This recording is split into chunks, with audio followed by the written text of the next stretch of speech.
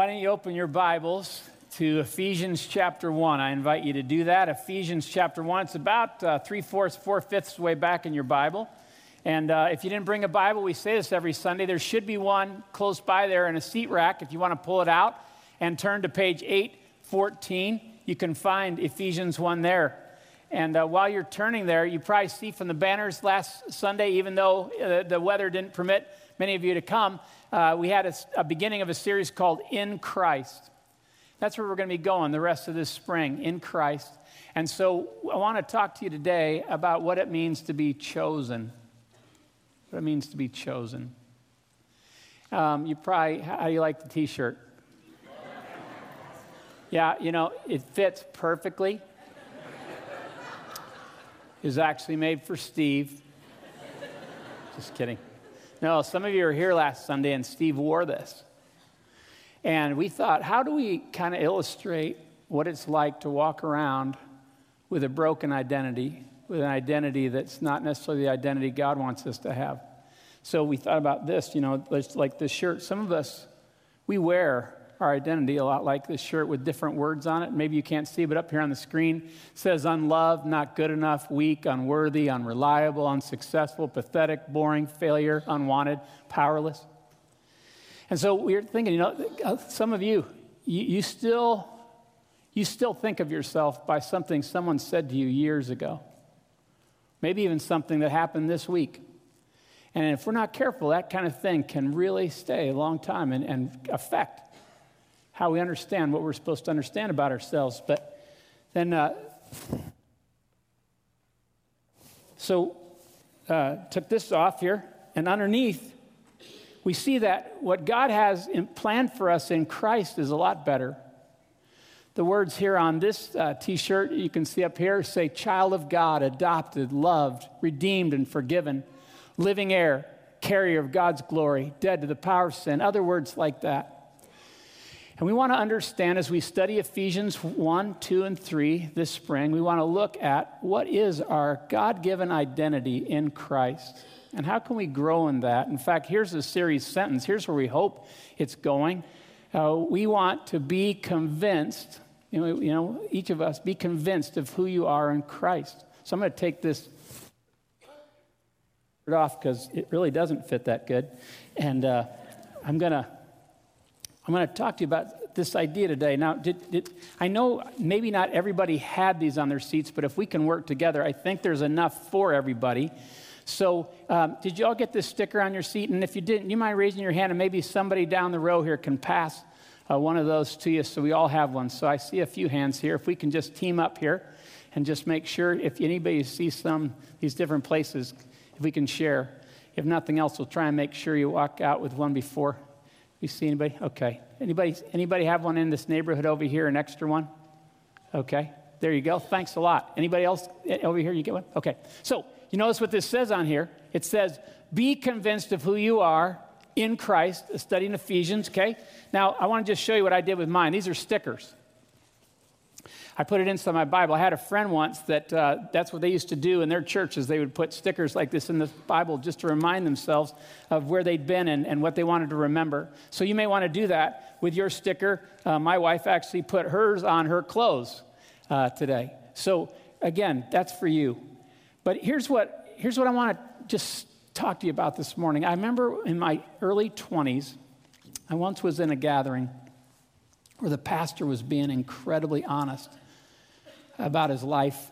And he said, even this many years after walking with the Lord, there are still times that the temptation and the pressures that I feel are so intense.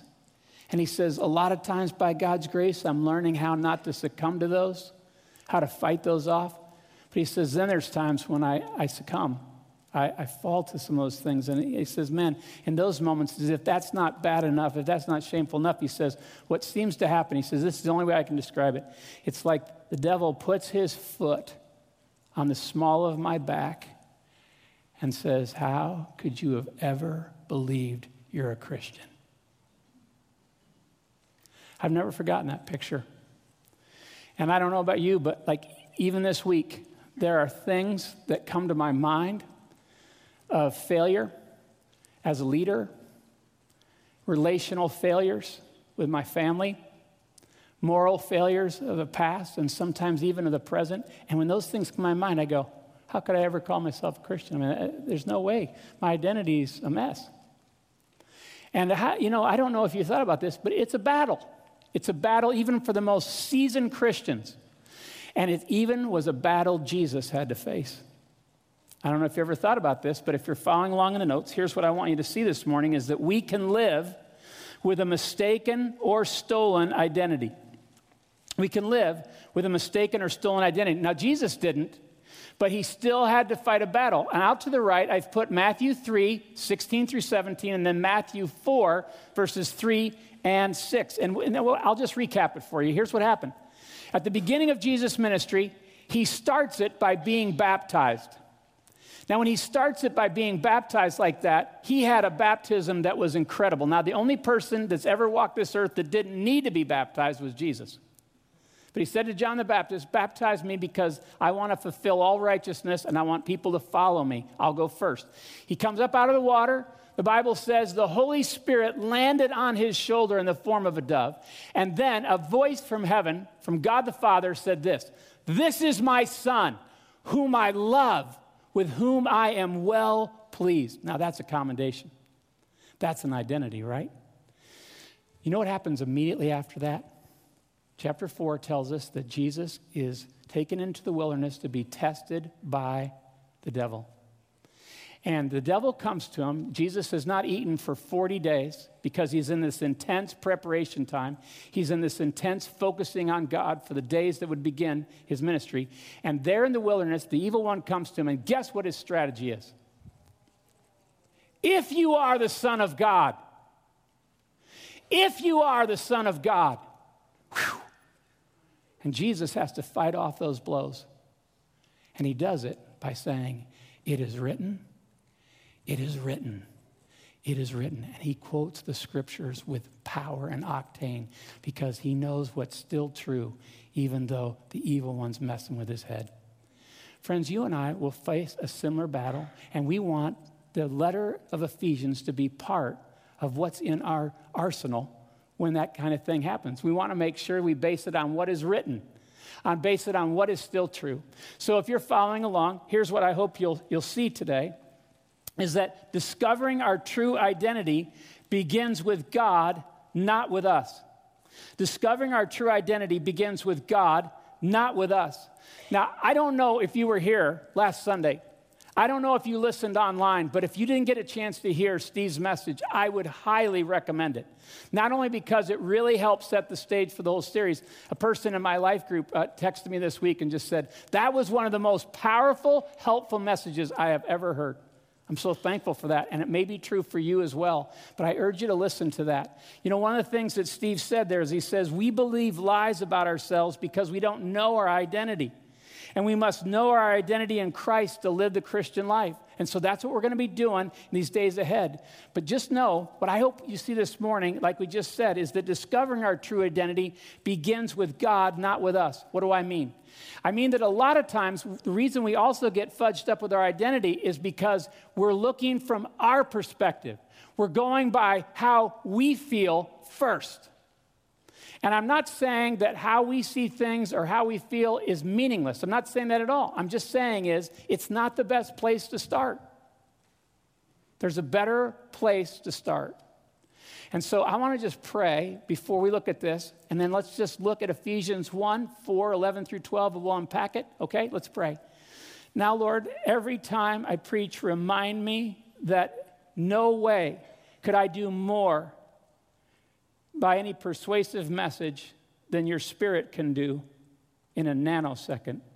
You are the one that reveals, illumines, and helps us understand. So we depend on you. I pray now, as we look at these revealed things from the Scripture, that you would open our eyes and help us understand them so that we can battle whatever comes against our God-given identity found in Christ.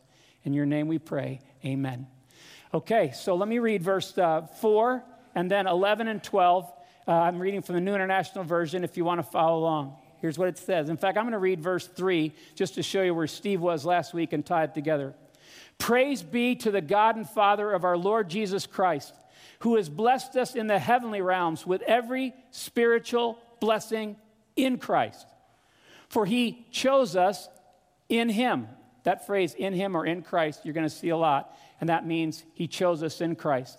For he chose us in him before the creation of the world, to be holy and blameless in his sight. And then there's these two words that look like they hang in most translations, in love. Now, most translators will tell you they're not sure which part to put that with. The phrase that comes before, to be holy and blameless in love.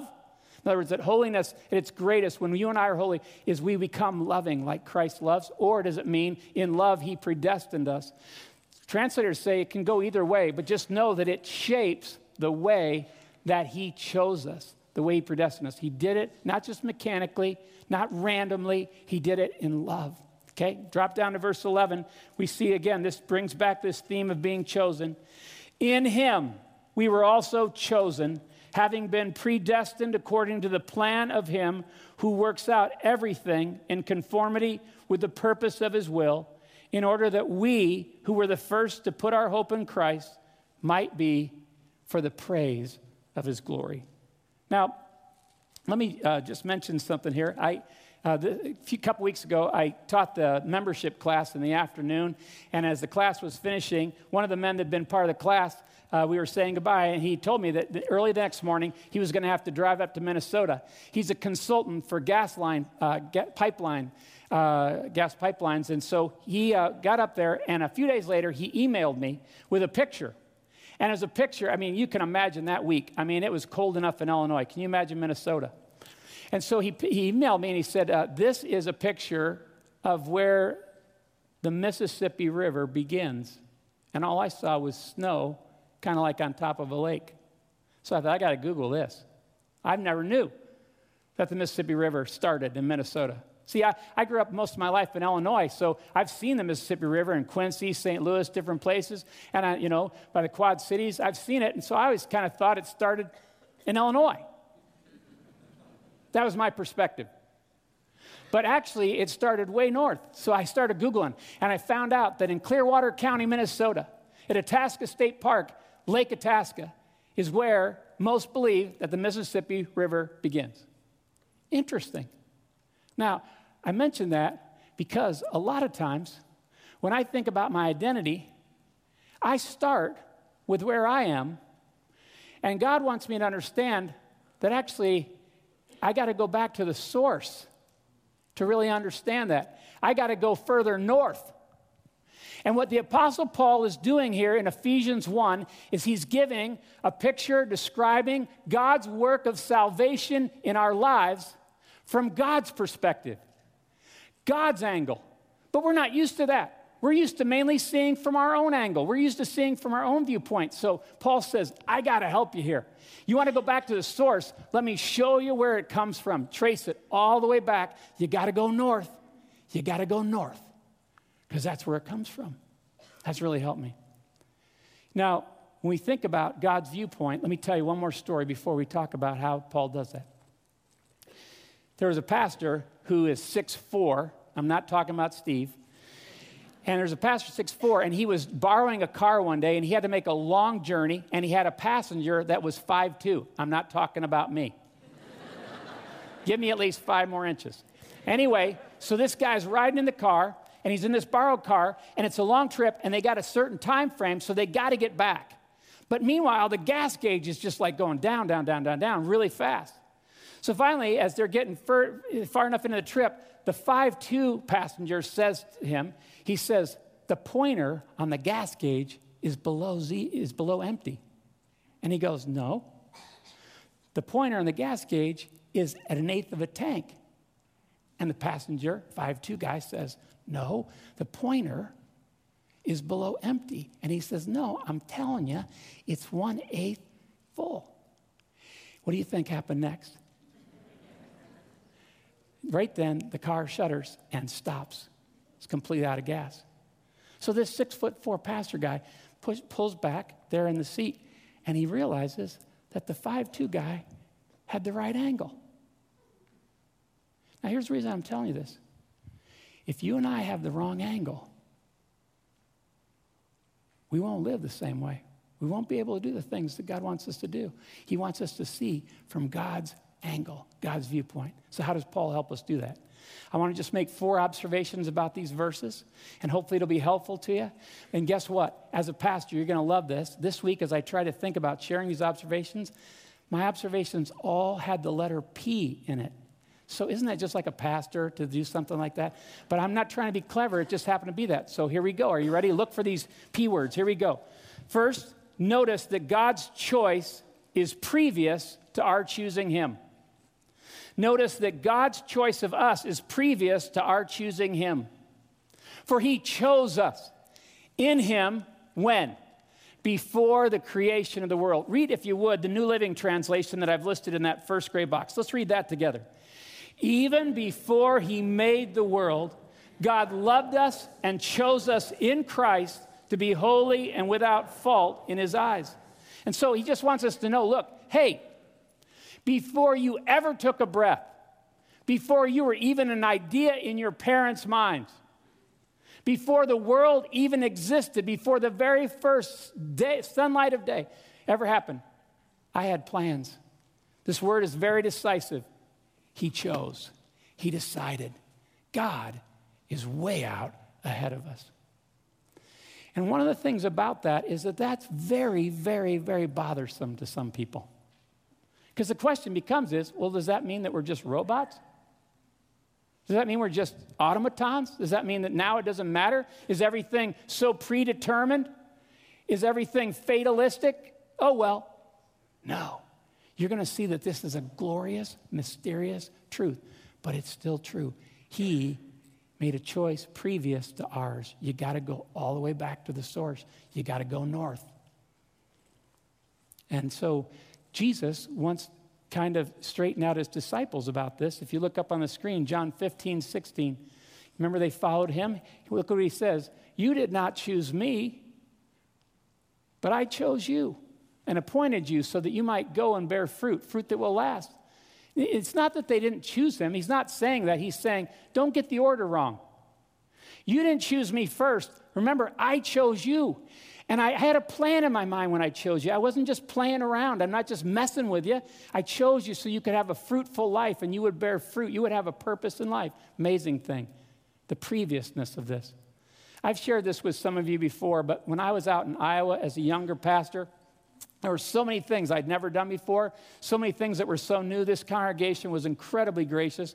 But one of the things that's always been part, of my responsibility is to meet with different people at times when they're trying to look to God for counsel, to try and see what his wisdom might be for some of the things they're going through. So one day I met with a lady who was having an incredible heart-ripping experience with her stepdaughter. I mean, I loved both of these people, but they were in tough times because the stepdaughter was making some really foolish choices and the consequences were massive. So as I'm listening, I'm just going, oh God, oh God, oh God, what do you want Janelle to understand? And so right across the tick of my mind came this thought as we sat in the quiet after she'd poured out a story, is like, share with her what that phrase you've been thinking about lately. And what I'd done is I read a book by A.W. Tozer called The Pursuit of God, little book, and in it he quotes this German Christian named Friedrich von Hugel. I'd never heard of the guy before, and he had just 4 words. 4 words. Here it is. God is always previous. I said to Janelle, I'm not exactly sure why I'm sharing this with you, but I just sense I'm supposed to tell you, God is always previous. And why don't we just think about this situation you're going through with your stepdaughter and think about what that means. That means that this hasn't taken him by surprise. That means that he's way out ahead of you. That means that what he may have in store or prepared for you could be absolutely what you need. God is always previous. That means you can go to sleep at night knowing he's still working. He's still doing things. God is always previous. Now, I've shared lots of different thoughts with people over the years, and I'm sure most of them have been forgotten because that's just life. We can't remember everything. But this lady, every time I saw her from then on, in an email, in person, whatever, she'd go, God is always previous. A number of years later, after I had been here, she was dying. And she wanted me to know that even as she was dying, God is always previous was important to her. I went back and I was part of her funeral, and I stood in front of people and said, God is always previous. Friends, he chose us before the world was created. He's way out ahead of us. Second thing is the preposition of God's choice in Christ. The preposition of God's choice in Christ. From time to time, I have people say, you've read the Bible a lot of different times. Is there anything that stands out to you? And you may be surprised by this, but here's what I've said to some people. I'm totally into prepositions. I don't know about you, but in English class, I didn't pay as much attention as I should have, but I do remember one thing. I do remember that this idea of preposition, these tiny little words that are connecting words, and sometimes they seem so insignificant, but the more I get to know about prepositions in the Bible, the more they mean to. I think I've told you before that one of the greatest discoveries I've made in the last few years with Christ is to know that more than doing things for him, he wants me to do things with him. Prepositions. For, with, to, from, through, all those different words. So notice what the phrase is that we get our series theme from. In Christ. In Christ. Now the word in is also used of Christ in. I have been crucified with Christ. It is no longer I who live, but Christ who lives in me. Last week, Steve said, Christ in you, the hope of glory. That's an awesome thing. And I want you to know that 6 or 7 times in the New Testament, the phrase Christ in occurs. But 164 times, the phrase in Christ or in him, meaning in Christ, occur. And 36 of them are here in Ephesians. That means throughout this series, you're going to be seeing this phrase again and again and again. Paul just goes, do you realize what God has done in Christ? Do you realize what you have in Christ? Wow. And that's a phenomenal thing because, see, if it's about Christ in us only, then our world gets real small. Short little version. But if we are now in Christ, we step into a world that is massive. What Christ has done is an amazing thing. And so one person has said it's like this. If I take the message notes like this and I put them in my Bible, then wherever this Bible goes, the message notes go. When God put us in Christ, he put us into him in such a way that when he died, we died. That when he rose again, we rose again. That when he conquered sin and death, he can now do that in us. That he has a future that is now our future. Amazing. In Christ. I love prepositions. And you'll notice out to the right that phrase in Christ is listed all those times in these verses of 3 through 14. Third thing, notice the pronouns of God's choice. The pronouns. It's a virtual English lesson, isn't it? Notice the pronouns of God's choice. Now, in the 8 o'clock serve, I didn't get this right, and they were very gracious to me. I'm going to try and get it right so you don't have to be as gracious to me, okay? But here's what I got. You see those 3 little places to fill in? I actually have 2 sets of 3, one on top of each other. So I'll tell you what the top one is first, and then I'll give you what you can put in those blanks, okay? So here we go. For the top part of that, over those 3 blanks, here's what I put. He, us, him. He, us, him. Notice verse 4. He chose us in him. God was doing some connecting there, these pronouns. But then notice, here's the words I put in those 3 blanks. Us, we, our. Us, we, our. What do I mean? Jeff, where are you going? Many of us, we think our identity is just our individual identity.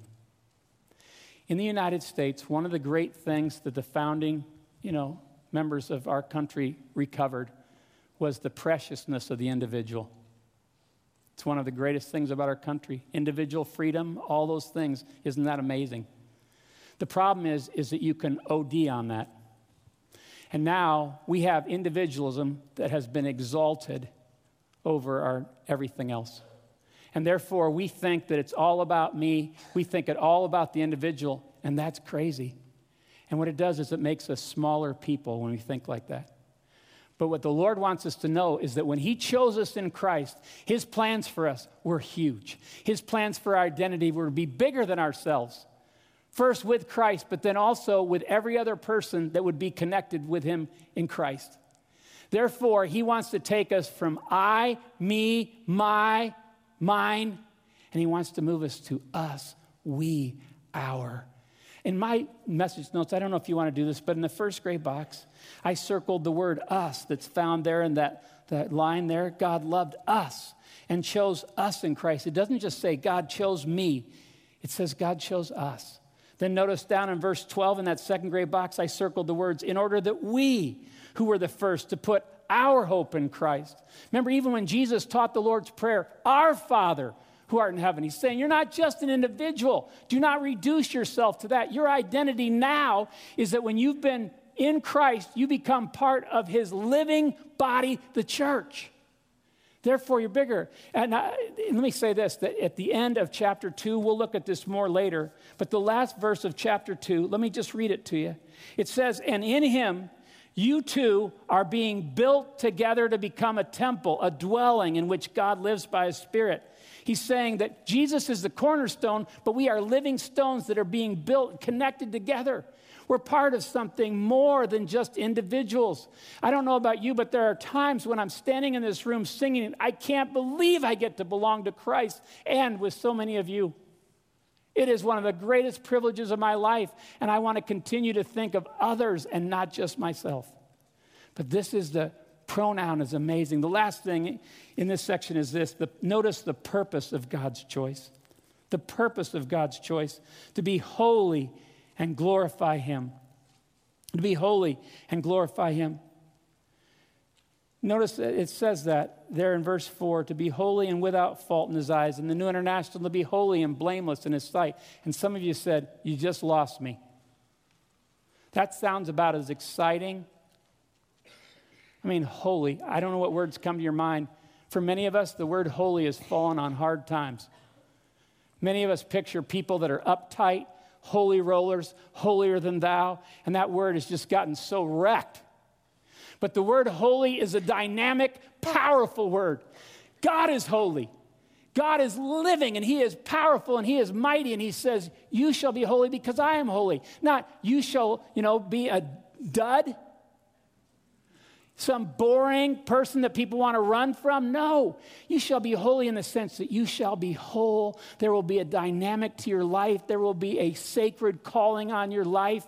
And then also that word for blameless or without fault throws us because we go, I don't know, I'm not without fault. I'm not blameless. No, he's saying, you aren't that, but that's what I made you in Christ. That's what I'm making you.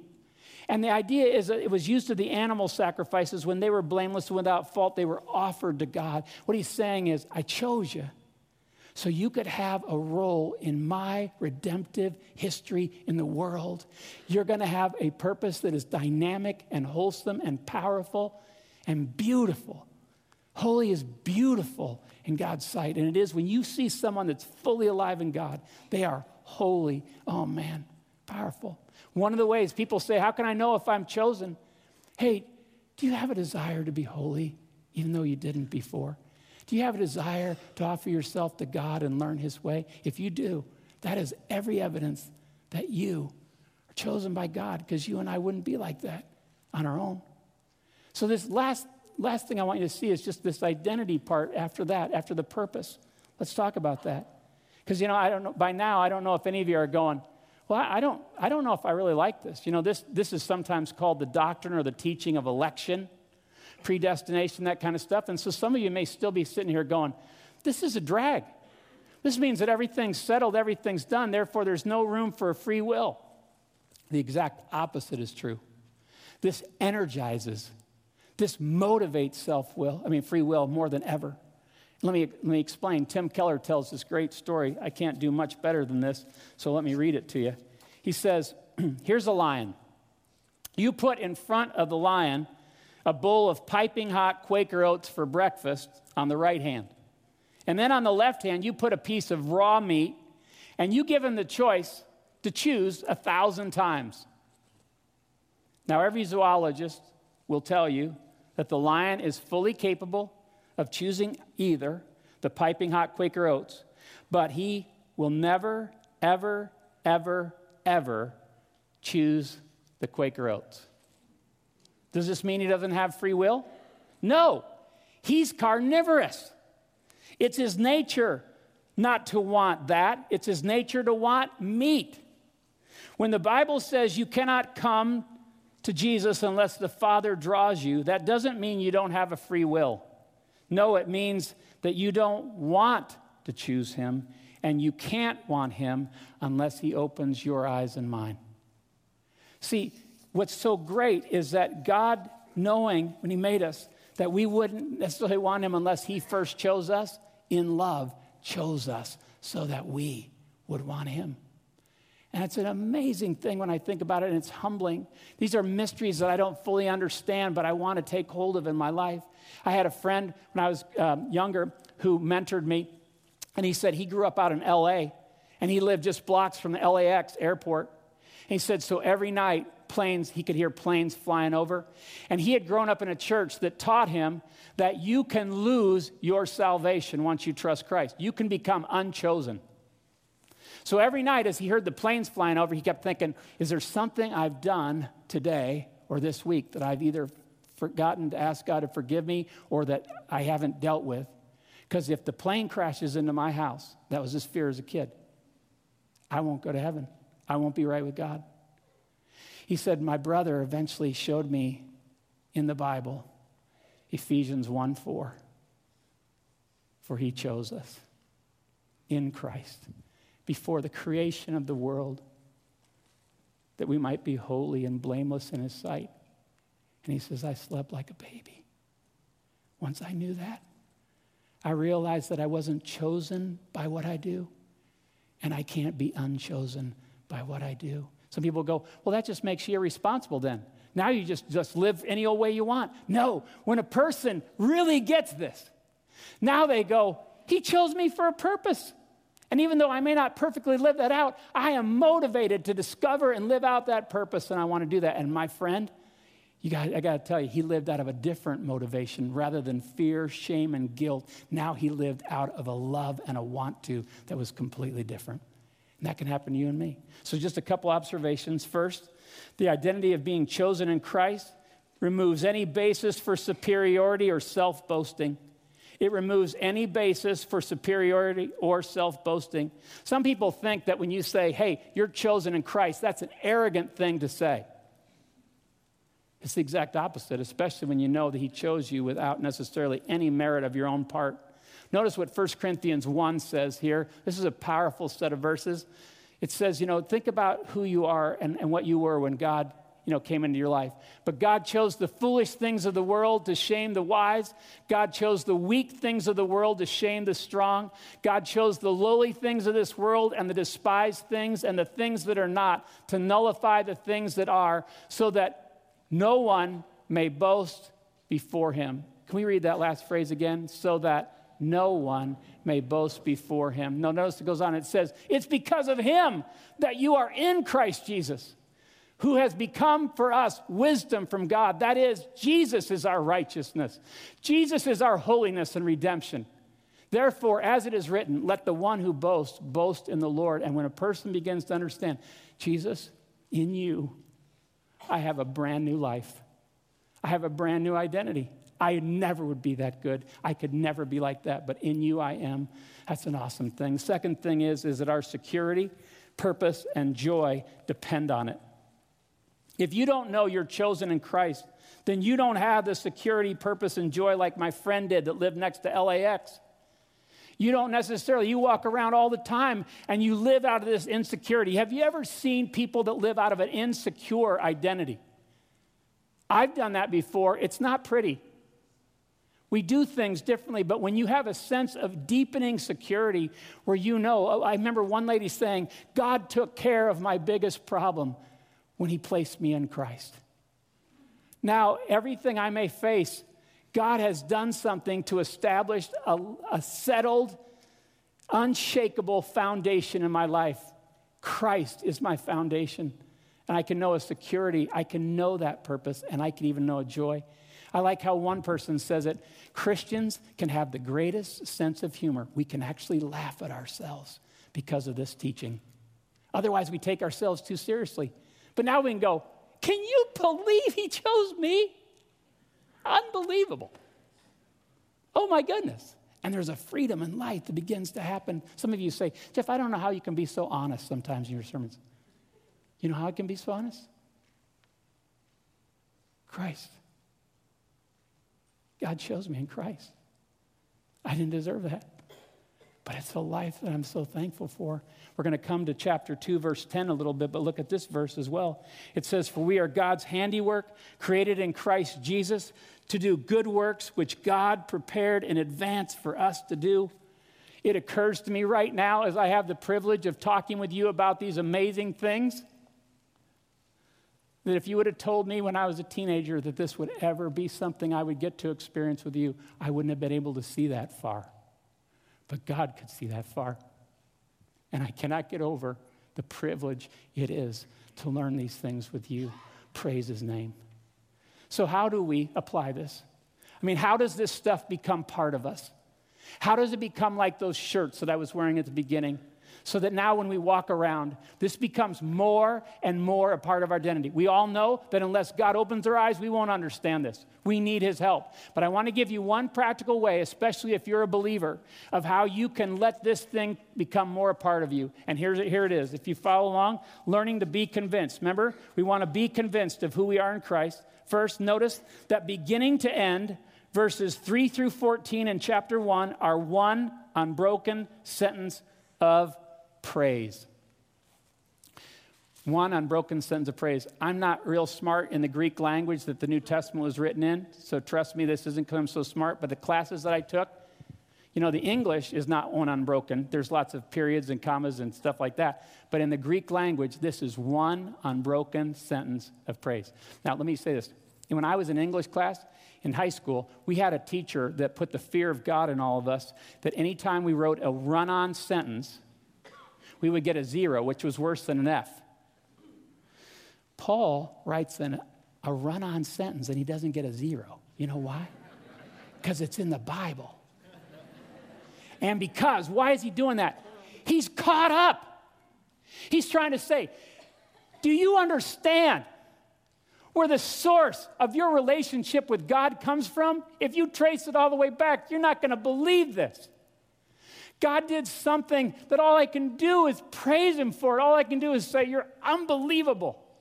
And so praise, verse 3, he starts out, praise be to the God and Father of the Lord Jesus Christ. Verse 6, to the praise of his glorious grace. Verse 12, the praise of his glory. Verse 14, to the praise of his glory. And what he's doing is practicing the very thing I want to suggest to you. The way this becomes part of you is for you, just like Jesus did with the scripture, to say, Lord, this doesn't seem true of me. I know me. But if you say that by your grace I'm chosen in Christ, then I accept that. And I want to begin to praise you for that, because as I praise you, something changes. And what I want to show you is this. Praising God first for these blessings seals them in our hearts. It seals them in our hearts. I don't know how to explain this, but the more that I begin to praise God for something that he says is true, the more it becomes part of me. The more it fixes and attaches itself to me so that it can't be easily moved. And when you and I do that, you and I can begin to know these truths. Friday morning, you know, because I was studying this passage, not because I'm so like super hyper spiritual, but I was praying with Trish before I left for work with her. And I just put my arm around her and I said, okay, God, even though it doesn't seem like it's true sometimes, even though it doesn't feel like it's true sometimes, you said that you chose us in Christ before the creation of the world to be holy and blameless in your sight. So as we step into this day, we praise you for doing something like that for us and show us how to live in that truth. Man, that you can do that. The next thing is praising God reorders and readies us to live out his purpose. Praising God, I don't know about you, but sometimes when I'm like completely out of sorts, sometimes I just need to stop and say, God, right now I just need to praise you. My focus is on myself. My focus is on my situation. I need to look north. I need to come back to the source of my life. I need to come back to the source of my identity, and it is you. And as I praise you, I pray you'll reorder my life and ready me for your service. Please, God. And he does. And the last thing I want you to see is, will I humble myself and let God be God in my life? Will I humble myself and let God be God in my life? This comes from a conversation that a lady once had with a pastor after a service. She said, for 20 years I've been studying this whole idea of election and choosing and predestination, and it's just turned me inside out. She said, but during your message today, all of a sudden the most simple thought came to me. Will I humbly let God be God? Peter was once standing on the beach with Jesus after he'd been restored. You know, he denied him 3 times. Jesus graciously restores him and says, follow me. And then he says, Peter, I need to tell you, you're going to die a death similar to mine. And that's pretty sobering message, right? Wouldn't you agree? And so Peter decides to change the conversation. So he says, thanks, Lord. What about him?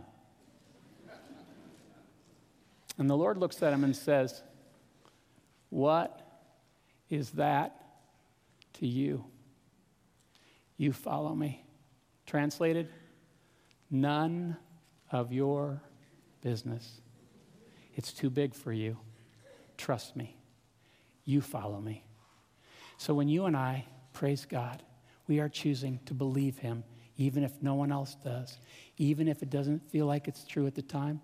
And in Romans 4:20 and 21 says this, no distrust, in fact, we have it, no distrust made Abraham waver concerning the promise of God. You know, he was going to be having a child in his old age, but he grew strong in his faith as he did what, friends?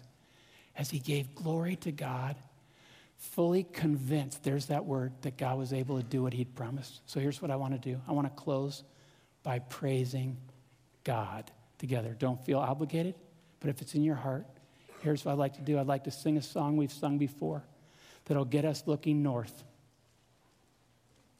That'll remind us the source of our life. And this week I'm going to be praying that God works in your identity and redeems it so you can walk around knowing that you've been chosen in Christ if you've trusted him. And if you haven't, if you're interested, you can know he's working in your life. Here's the song. Oh, the glory. If you know it, sing it. Of your presence,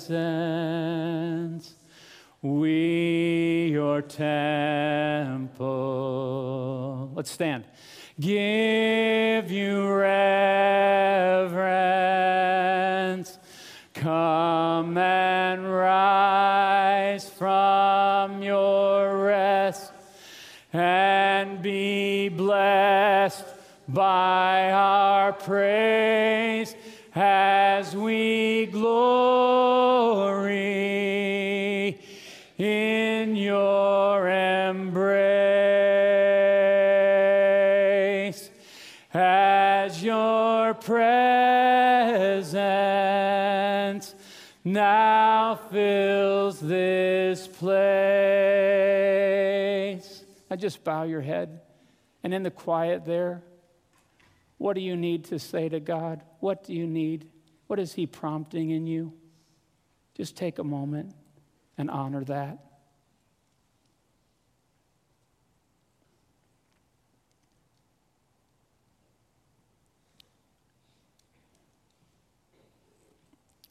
And now, God, I want to pray for every person that's been told that they were a mistake, an accident. Would you reveal to them that through what you've done, they can be chosen in Christ? Would you show those people that have been hated and rejected and just ridiculed, would you show them that there is a purpose and a hope for them in Christ? Would you do what only you can do?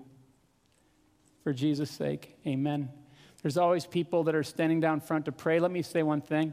Chuck and the teams, they're going to sing a song. If you have time and you want to linger, feel free. This song's awesome about our identity. But if not, just know you're dismissed and go in the identity that God has given you in Christ.